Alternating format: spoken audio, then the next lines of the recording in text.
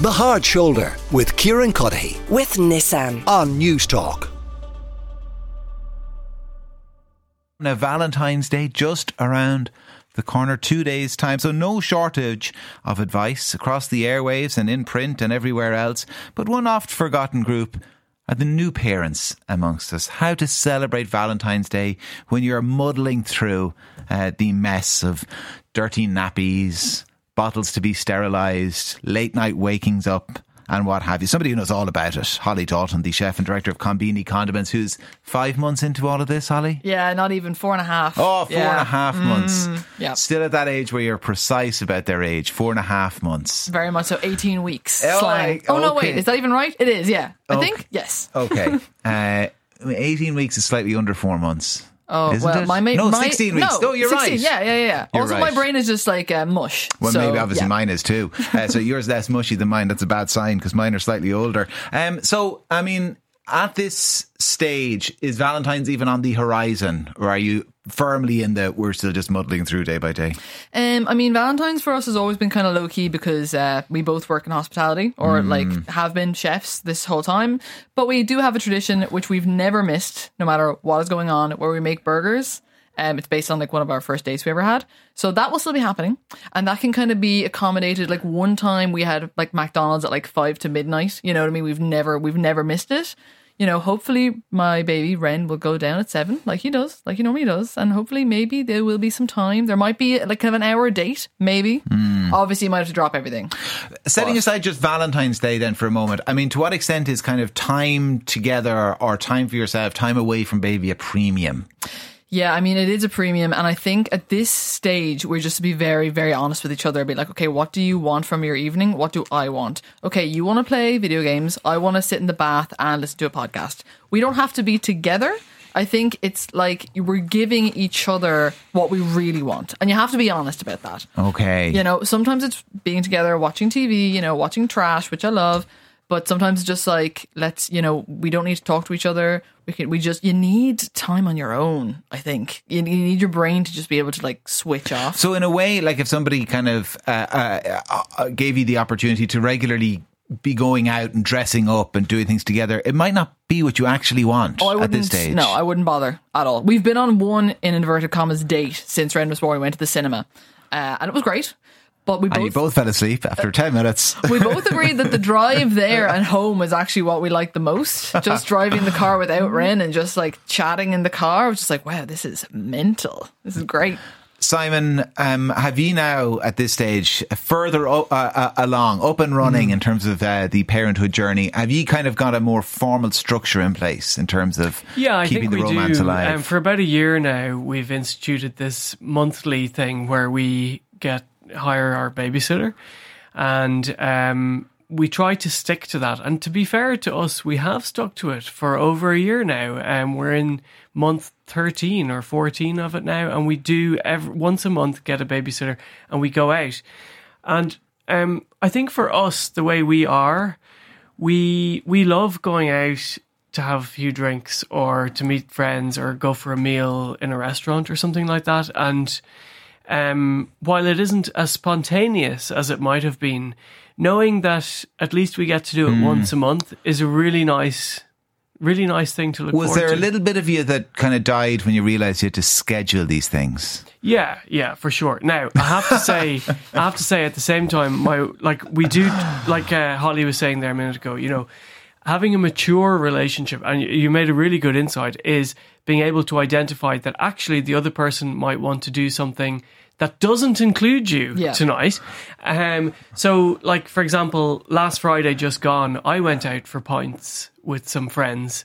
And this coming Wednesday, which is Valentine's night, my wife is going out for a girls' night.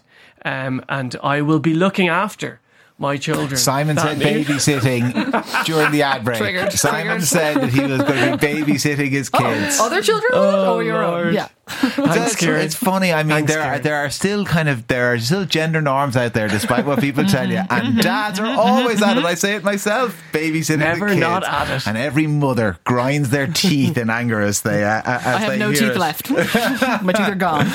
Richard Hogan is with us as well, the family psychotherapist and the author. Richard, it's good to talk to you as always. I mean, Holly hit the nail on the head, did she? I mean, you've got to be honest with each other and have an honest conversation about what's needed. Absolutely, Kieran. I'm really enjoying listening to Simon and Holly there. Look, and what they're describing is, a really healthy relationship. And I always say it in my clinic: a healthy relationship means that you have an identity separate from each other too. And I think that's what can happen.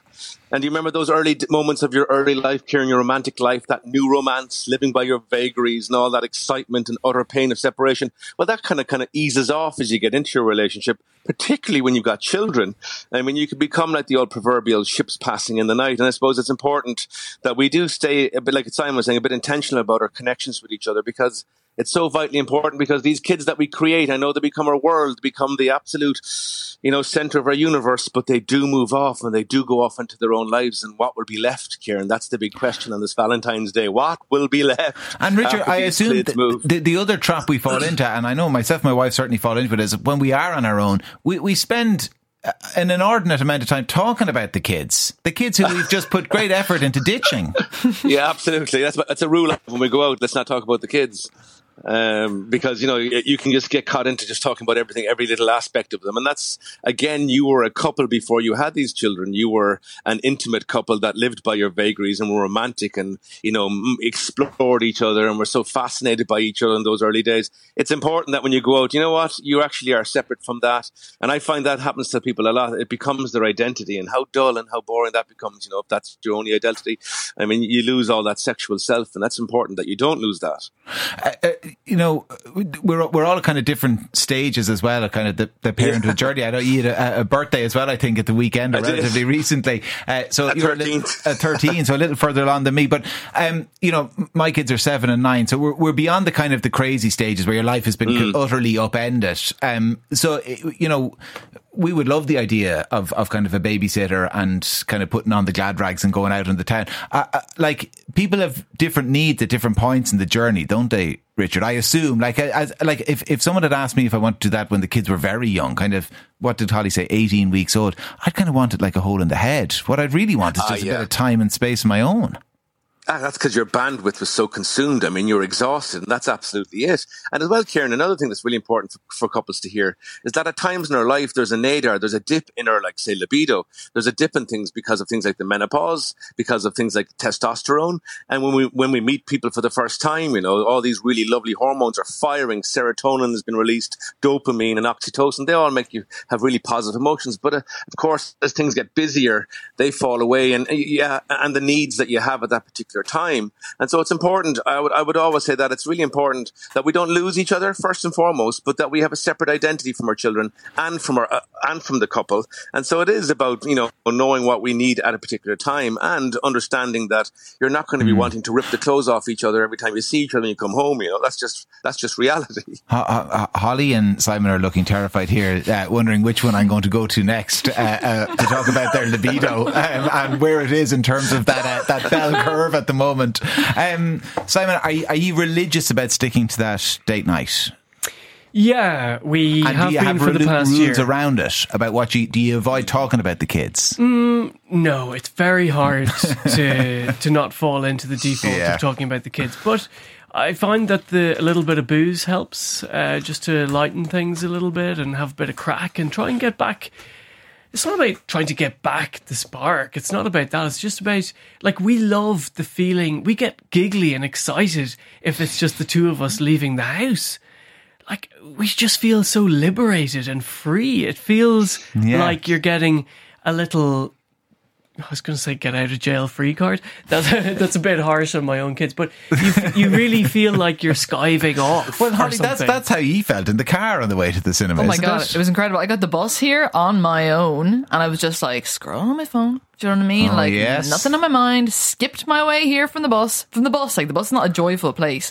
But when you're just on your own, oh my God, I felt like I was like 25 again or Holly, something. do you know what you do now on the way home, right? You get onto that bus, don't get off at your own stop. Yeah, just keep going. pretend you've made a mistake. We've all done it. Oh, I woke up at the end of the line. Sorry, I've got to make my way back. Well, I am incredibly tired, so that is a viable That is excuse. possible. Well, that's another consequence of where you are on that parenting journey. Listen, thanks everybody for joining me. Thank you to Holly Dalton, the chef and director of Conbini Condiments, Dr. Richard Hogan, the family psychotherapist, and author Simon Tierney, and Newstalk's own. Listen, again, thank you very, very much. The Hard Shoulder with Kieran Cuddihy. With Nissan. Weekdays from 4 on Newstalk.